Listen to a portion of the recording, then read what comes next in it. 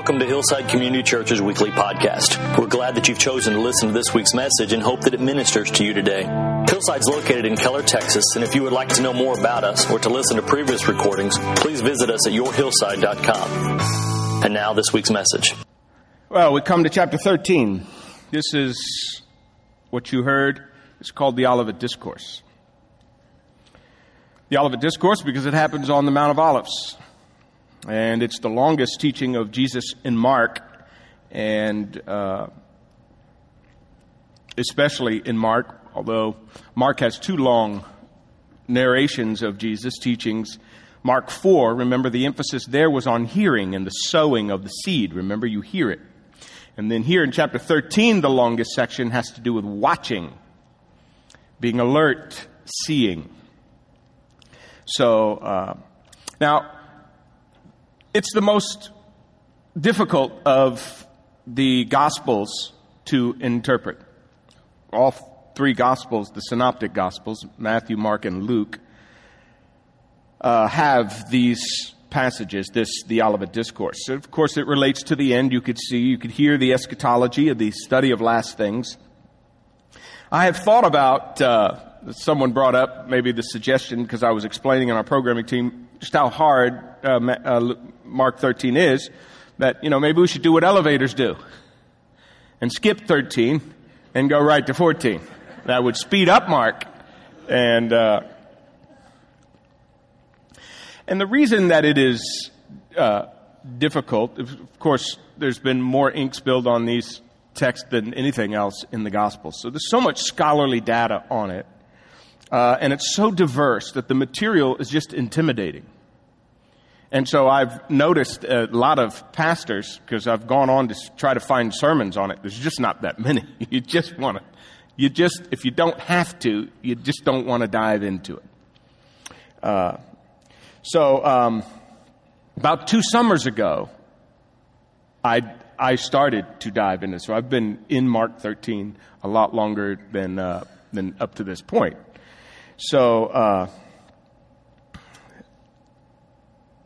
So it has been in my mind and heart for a long time. Let me tell you why. One of the reasons it's difficult. One of the reasons is you got narrative, is the genre itself. And you'll see as we go through this, the difficulties. And of course, I'm just going to introduce it, and you're going to just see just a couple of verses this morning. And then we'll divide up the chapter as needed. But I want you to see it's a narrative framework, of course, because we're in the gospel narrative. So we're in story. So within the story comes exhortation. And there is like 25 second person plural verbs. So the disciples are exhorted. This is the vast majority of this text. They're exhorted. There's 13 second person personal pronouns. There's 19 imperatives. So, you're being told something in this text, and that's why it can't be skipped. You've got to hear what he's trying to say to you, and there's a clear message coming through, even though what you heard, some of it is hard to put together. There's still some clear message in there that's got to be heard. All right? So the prophecy part is really important. And when you get to prophetic genre, you got to remember what you're dealing with, because the difficult issues within the text can often be explained by the fact that the genre is prophetic, and you got to understand that. When we're dealing with prophetic genre, you're talking about near and far events being brought together. And when you do that, some of the gaps don't get filled in. It's just sort of the nature of that. And you've got to keep it in mind, or you'll make mistakes going through the chapter. There's not always precise temporal markers, so you're not really sure all the time what's in there. The precision isn't there. So you'll beg for gaps to be filled. But you've got to understand you're imperfect. C.S. Lewis, just in case you're wondering, which you probably weren't wondering, but C.S. Lewis called this one particular verse in here the most embarrassing verse in all the Bible. And he said it's the one place Jesus was wrong. That gives you a little bit of feel about the weight of this text. Now, I don't think C.S. Lewis is right. And you'll probably never hear me say that again. Oh, maybe. Nobody's right all the time. But had he understood that this was prophetic discourse, had he understood the genre a little better, he might not have said what he said. So it's important to understand that prophecy. The other thing about the text is some apocalyptic. It's not full apocalyptic. It's not revelation. When we talk, what's the difference between prophecy and apocalyptic genre? Apocalyptic genre describes the inbreaking of the supernatural into history and reality. So when you hear the sun turn red, or the sun went out and darkness appeared and angels started showing up and flying around and things like that happened, that's the supernatural breaking into history. That's apocalyptic language. So you know Revelation's filled with it. Well, you get a little bit of it here. Not in its totality, but a little bit. So when you put all these three genres together, you gotta remember that as you're trying to understand it. And of course, there is tons of Old Testament allusions that you've got to account for too. Are you getting the feel of why I was scared? Why I'm a little scared? The challenge then is to bring all these into right balance, okay? So that we as a congregation learn what Mark wanted us to know, what God wants us to know in this text. And for that, I'm very excited. I'm always excited to discover that. And you'll learn really fast that the goal of this chapter is in no way, and you'll hear that from me, no way to predict. I mean, it's crystal clear in the text. No one knows when this is going to happen. So this is not a chapter that's just filled with a bunch of esoteric information designed to get you to predict something. It's designed to prepare you for something. Far better to be prepared when it happens than to know when it happens, according to this text. So we need to understand what that means. We're talking about 19 imperatives, 25 personal verbs, plural verbs. There's a message in here for us. Now, here's the thing that I want to say to you, and then we're going to just start this chapter. There has to be, in order to understand everything Mark has said up to now about your discipleship and your following him, there has to be an eschatological dimension to your faith to live how Jesus wanted you to live. And when I say eschatological, I want you to get accustomed to that term. It just means the study of it just last things.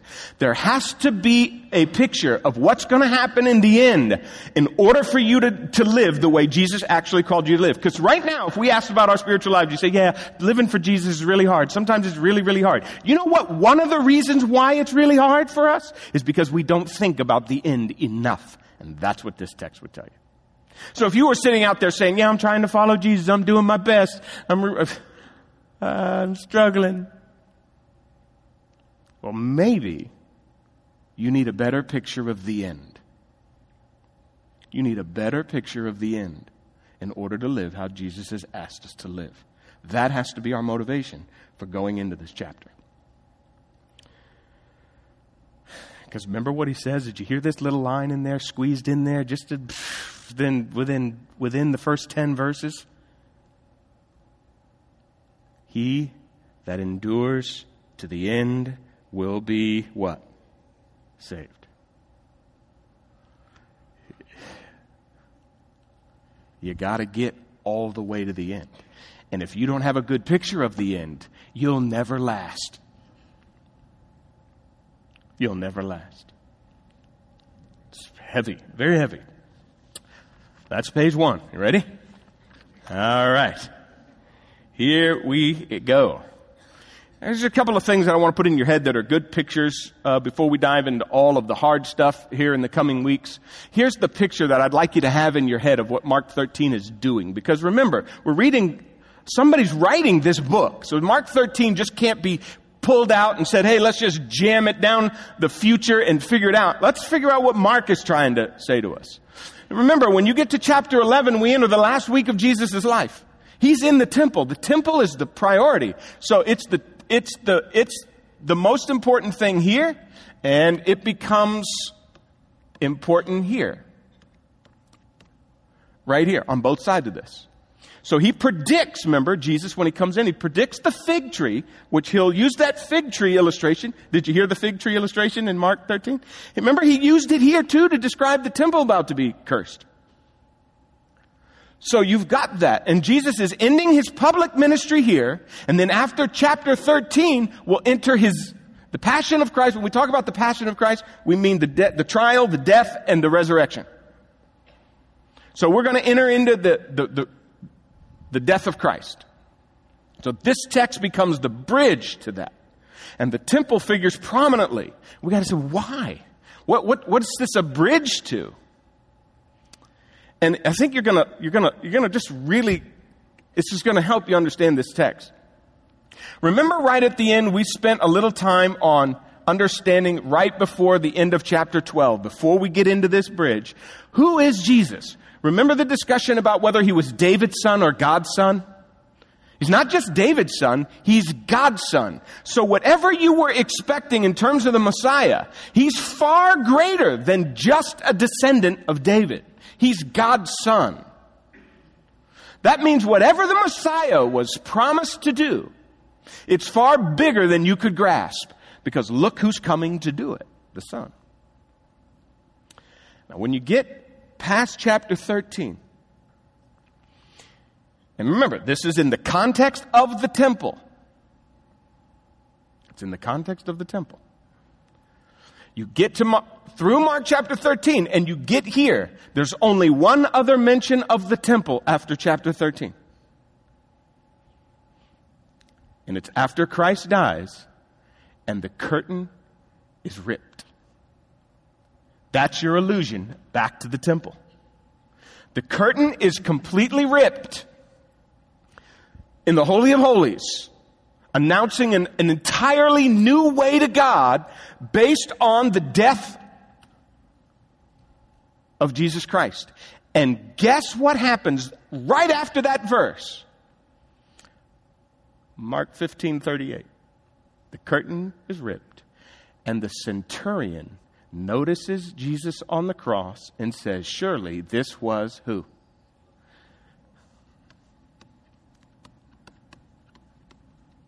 God's son. You see the connection there? Here's the connection and the importance of the bridge. We will not need the temple anymore because we're going over the temple, and now Christ is going to become the temple. Christ will become the place where you meet God now. There won't need to be a temple. Isn't that incredible? That's what Mark is trying to do. Now, that bridge is saying so much about this. So here, Jesus has replaced the temple. Matthew 12:6 says this, something greater than the temple is here. Jesus is saying it's me. And remember, they don't see it. They do not make this connection. But it's what Mark wants us to see. And we got to make sure we're seeing what Mark wants us to see about Jesus. Remember in John chapter 2? Remember, just so you know this, Jesus cleanses the temple at the end of his last week of his life. He also cleansed it, remember, at the very beginning of his ministry in John chapter 2. One of the first things he did after he turns water into wine, he cleanses the temple. He cleanses the temple at the very beginning of his ministry. He cleanses the temple at the very, and that first cleansing, do you remember what he says? Destroy this temple, and in 3 days I will raise it up again. He was describing himself as the temple. Do you know what Mark is saying? Mark's talking about temple replacement theology. He's saying Jesus is the temple now. You don't need this place anymore. Wow. Now, that does not knock you off your feet. It would have blown these people away. And I want to show you how it should knock you off your feet. Knock us off our feet. So what we have to figure out is, how do we get to this? Because that's what's absolutely critical. How do we get, and why do we have to get here? Like, why does Mark have to do this phenomenal literary brilliance to get us to the death of Christ? Why is it so critical in Mark's message? Why a third of the book is basically written to this subject right here. The last week of Jesus' life. Got to figure out why that is. And here's the thing. Here's the thing Jesus wants you to know. And it's clear in the text. It's clear in the whole feeling of where we are right now. Are you having fun? Are you guys having fun right now? Because I'm like loving. Are you loving this?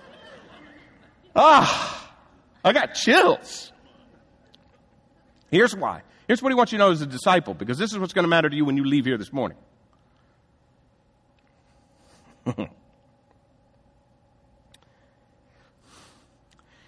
It is not going to be easy for you to get here. It'd be as easy as me just saying, can I just crucify you right now? But, it is reality.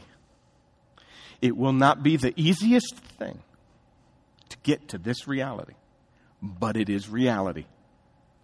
So you better go with it.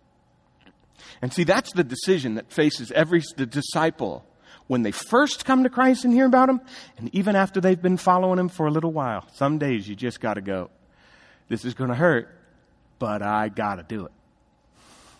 Right? This is really going to hurt, but I've got to do it. And that's what Mark is trying to get you to see. That's why we got to get here. We've got to get here. And there are things that happen here that is going to explain why it's the reality. And so we got to get started, and we're already behind.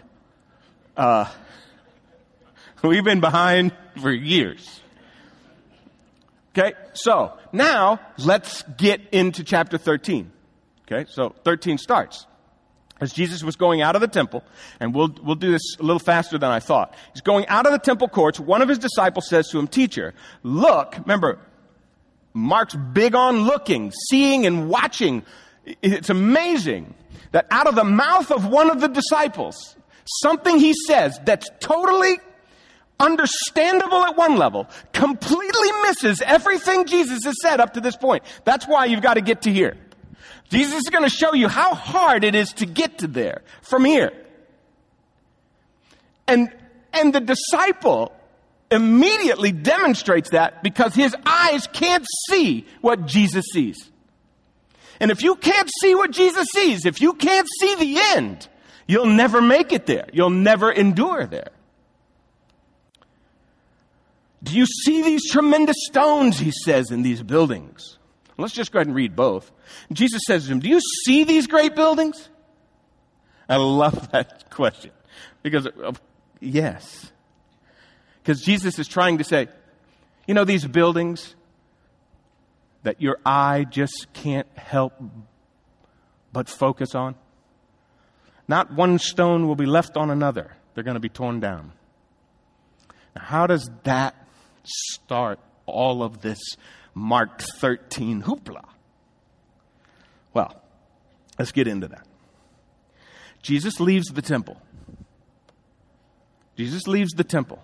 And anyone who knows their Old Testament well, and these people would have understood it, when Jesus leaves this temple, he's never coming back to this temple. He doesn't come back to this temple one more time. This would be a picture, symbolic act of judgment. He's cursed it in the fig tree. In chapter 13, he's about to pronounce and predict its demise. Jesus leaves it as an act of judgment. And it recalls Ezekiel chapter 9. I won't spend a whole lot of time here. But you remember in Ezekiel, in Solomon's temple, when the glory of God slowly left the temple. It was over the cherubim in the Holy of Holies. And then it got to the threshold that overlooked the Holy of Holies. And then it got out by the gate. And then it hovered there. This is the presence of God slowly and reluctantly leaving the temple because they were so idolatrous and sinful. And then it gets all the way, guess where it ends up? It leaves the gate, gets to the Mount of Olives, and sits there and stops as if I don't want to go, but I gotta go. And from the Mount of Olives, it goes up. And if you would think about Acts, you say, well, if the glory of God left then, when is it coming back? Well, it comes back in Jesus Christ. It comes back when he comes the first time because John says the glory of God, that Jesus was the glory of God coming.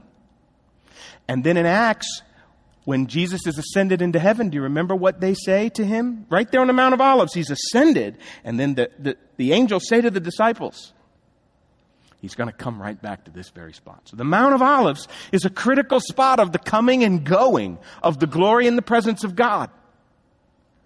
And that would have come to mind as Jesus walks away from that temple.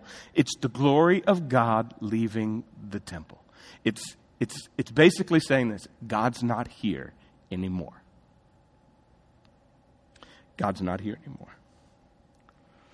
You say, well, how are we going to relate to God now? What are we going to do? And so you got to see that truth. And that truth was a very difficult truth for them to grasp. I'm going to show you why it's hard for you too, but it was really hard for them to imagine God not being a part of all of the temple activity. Now, here's the reason why it is so hard to imagine. Because it just looks so impressive. It just looks so impressive. It catches your eye. It catches your eye. Do you remember what Jesus was saying at the end of chapter 12 before we got into chapter 13? I know, guys. Hey, he's sitting across and he's looking at the treasure and he goes, look at all these people. They all have so much stuff. They're all putting in so much in the temple. They all do all these ritual things. I want you to notice the widow over there because no one's paying any attention to her at all. That's a picture of these people. They're doing all this religious activity, but they cannot see me because I'm like the widow. I'm sitting in this temple and nobody notices me. No one notices me because they're enamored with the temple. And Jesus is saying that's what it's like. You want to know why it's so hard for you to follow me? Because your eyes, I don't catch your eyes. I'm not eye candy. That's what Jesus said. I'm not eye candy. I know I'm not. That's why you've got to focus. Or you will miss it. Because you'll be enamored with the big stuff. Remember the discussion about the big hat and the big cat and no cattle? Big hat, no cattle? Big hat, you look like you have a lot, you have nothing. That's what the temple is. It looks like it has a lot, it has nothing. And see, it is this comment that literally launches chapter 13. We better understand what Jesus is saying. It looks great, but it's not real. And by the way, let me tell you something about Herod's temple. Just so you understand what he was looking at. Because I know you probably don't. Because none of us can really grasp how impressive this building was. Nothing in the Mediterranean was anything like it. Okay? Herod was obsessed with grandeur. What you're seeing right now, what he's looking at right there, the temple was only half built. It started in 20 BC. This is AD 33 BC. Temple doesn't get fully built until about 63, 64 AD. That means he's only looking at a half-built temple, and he's still overwhelmed by it.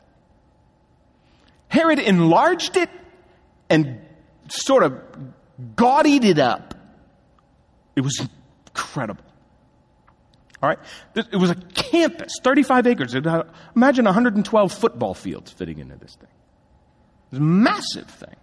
In fact, some people said, when they found the rocks, Josephus, 40-foot long stones when they uncovered this thing. You talk about the stones he's looking at? Imagine a 40-foot long stone, one single stone. Okay? That's 11 feet high and 14 feet wide and weighs 100 tons. One rock. It was incredible.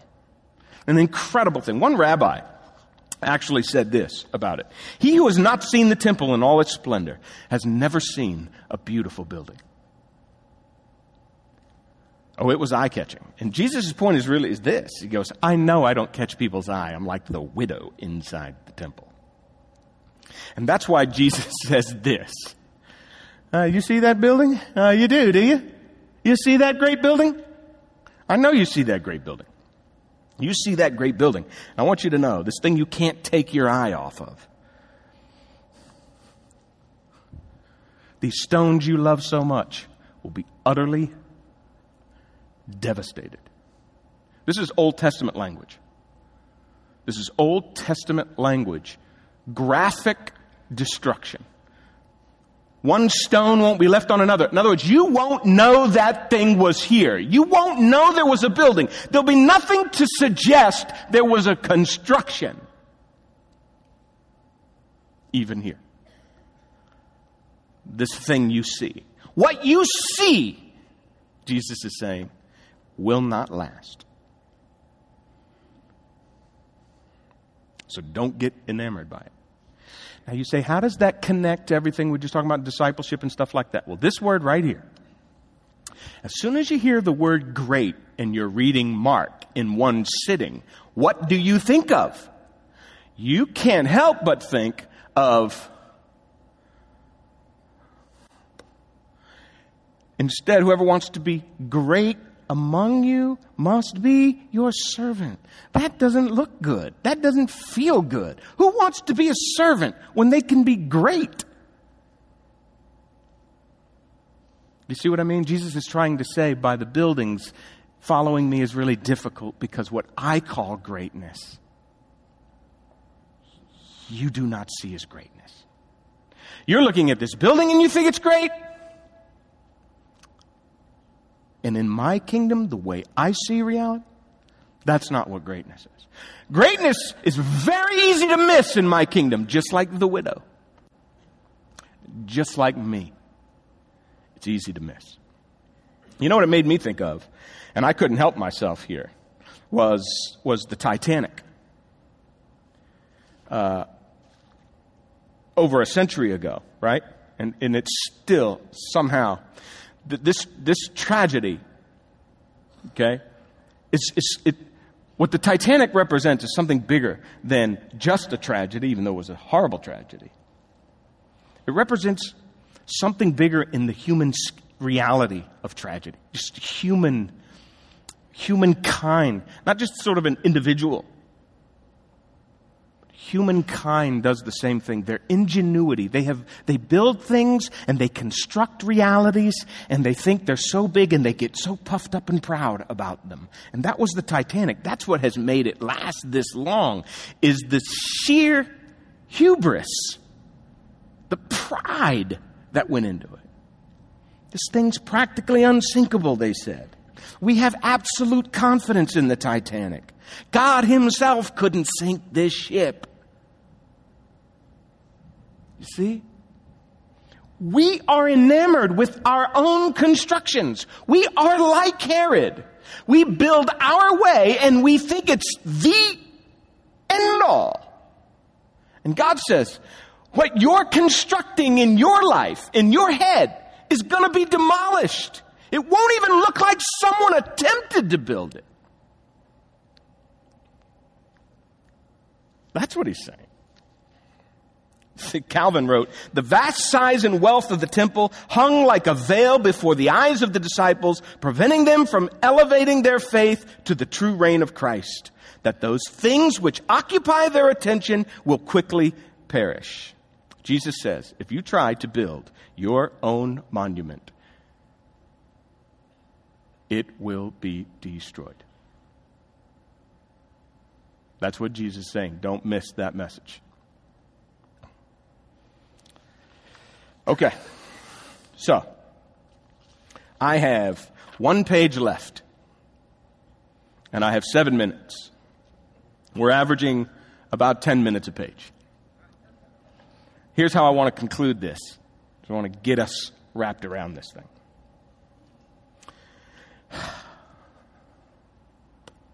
Why do we have to get to here?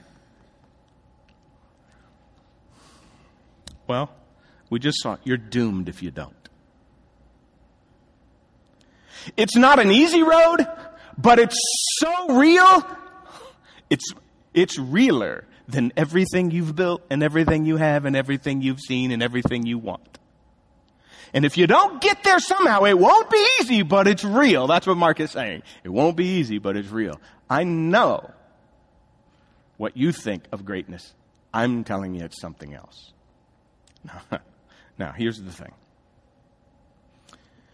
If you can't miss the fact,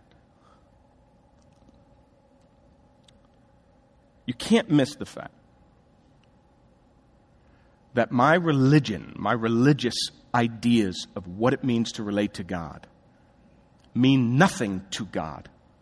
I don't care how elaborate they are. I don't care how long you've constructed them. I don't care how special they are to you or who handed them down to you. It doesn't matter. Jesus will flat walk away from any religious thing you've constructed. He'll walk away from it and doom it. Now that's overwhelming to hear. You say, now that I'm catching on to. I didn't see the temple, so the fact that God would construct or deconstruct that is no big deal to me. But the fact that you're telling me that everything I've learned in my life and everything I instinctively understand about what it means to be a good person and how I feel about relating to God on my terms and building my own spiritual temple, if you're telling me God's going to deconstruct that and doom it, it's doomed. That's what I'm saying. So that's the reason that you have to cross this bridge, see, and get to the death of Christ. And here it is. It's just this beautiful and this simple. Because the temple, because it's doomed to judgment, because I am doomed to judgment and everything I've constructed about what it means to build a good life and a relationship to God, Christ's death is my only hope. The reason I've got to get here is because it's my only hope. See, this temple's going to be destroyed. Everything I construct is going to be destroyed. But Jesus becomes the new temple, and he rises from the dead. Beyond that, forget that. The curtain is torn, the temple's wide open, access to God comes in through another way. It's not the building anymore. It's not anything I construct. And here's what's so beautiful about it. Here's the beautiful thing. Right before, because I know you're offended, that God is going to doom. And when you read Mark 13, you go, oh my goodness, look at the horror. Mark's going to get you over here and say, before the sun gets dark in the future, before the moon's light goes out, before darkness covers the earth, before it quakes violently, and the sun comes and judgment appears. Long before that happens, I will judge my son for you on the cross. And the sun will go out. The sun will darken. The whole world will become dark. The earth will quake violently. And my son will take judgment for you. Long before I deconstruct your reality, I will reconstruct it here first. And I will judge my son for your sin. And not only your sin, your hard work at crafting your own religion and ideas about what it means to relate to me. I'll doom those. Yes. But my son will take the judgment for you. That's the first thing. That's why you got to get here. That's why Mark's got to get you here. Because if you're relying on anything but Jesus Christ, you're doomed. The reason God's Son needed to come was because someone had to take that judgment who was worthy of it. And he does. So the Son is better than the temple. And see, until you see the Son as better than anything you've concocted, you will not come to Jesus.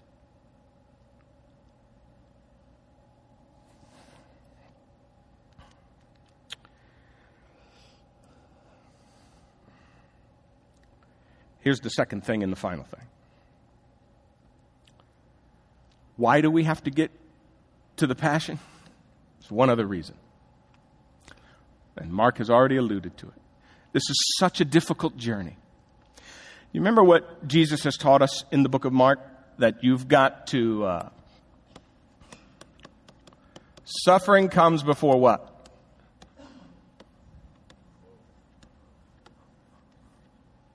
Suffering comes before glory. If you're going to buy in to what Jesus is going to tell you to do this week, forgive someone who you don't think deserves it, give something that you'd rather hold on to, that makes you feel secure, that makes you feel accomplished, if you're going to buy into that servanthood stuff, there better be vindication for it. And here's what Jesus is trying to say by all of Mark chapter 13, especially as we get to this text. Unless Jesus goes to the cross and dies, which is the servanthood part, it's the suffering part, well then we're all asking the question, if you're in Mark's reading, if you're listening to it in Mark, you're going, well, where's the glory? Show me the glory. Hello? God, show me the glory. Where's the glory at? Because I don't see any glory in giving up things here. I don't see any glory in following you to the death. Where is it? Now, what does Mark chapter 13 and verse 36 say?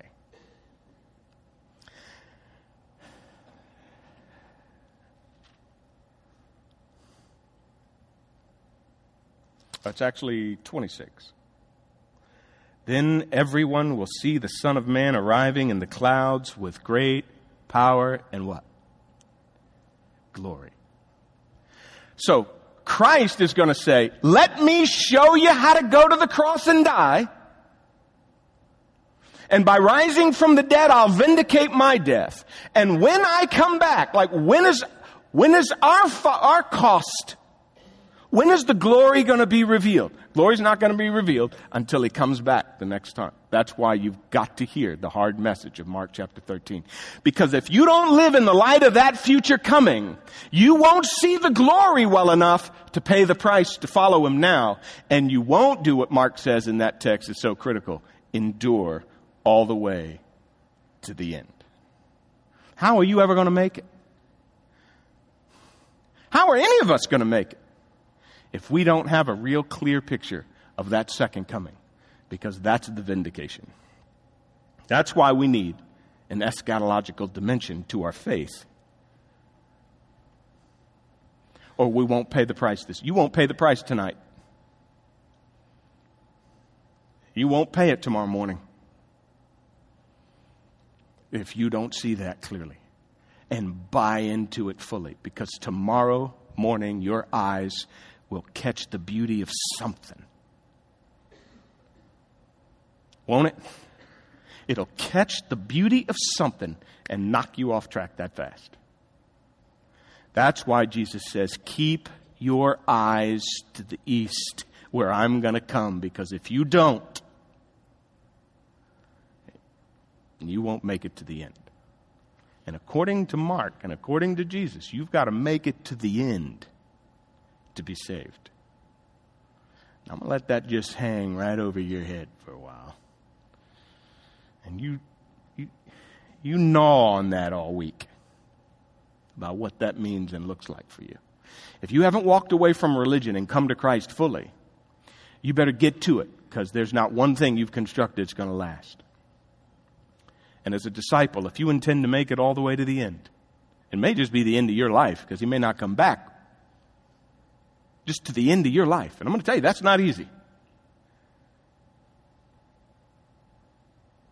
But if you're going to make it to the end, you better have a clear picture of his return. And Mark 13 is going to help us do that. All right, I had another thing I wanted to do, but I don't have time for it. And that's okay.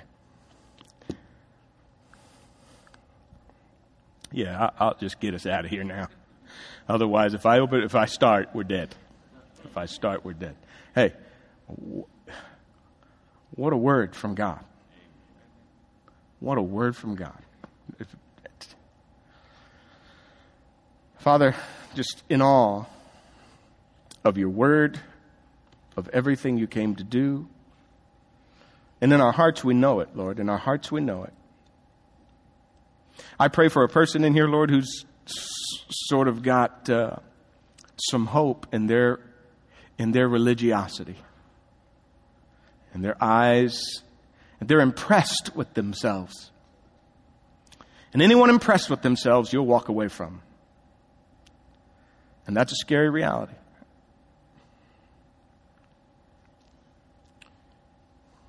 So I pray they'll stop dead in their tracks, Lord, and walk out of that temple, walk out of that construction, whatever it is, those religious endeavors, and come to you fast. And then finally, I pray for the majority of us in here, Lord, who are doing our best to follow you. We love you. Help us to look forward to your coming so that we will make the sacrifices and live the way you've called us to live. Because we want to last, Father. We want to make it all the way to the end. We want what you ultimately are offering. Only you can provide it. Only you died. Only you took our judgment. Only you are coming back. Father, our sole hope in every way is in you. Help us to remember that this week. When tough times come. In Jesus' name, amen.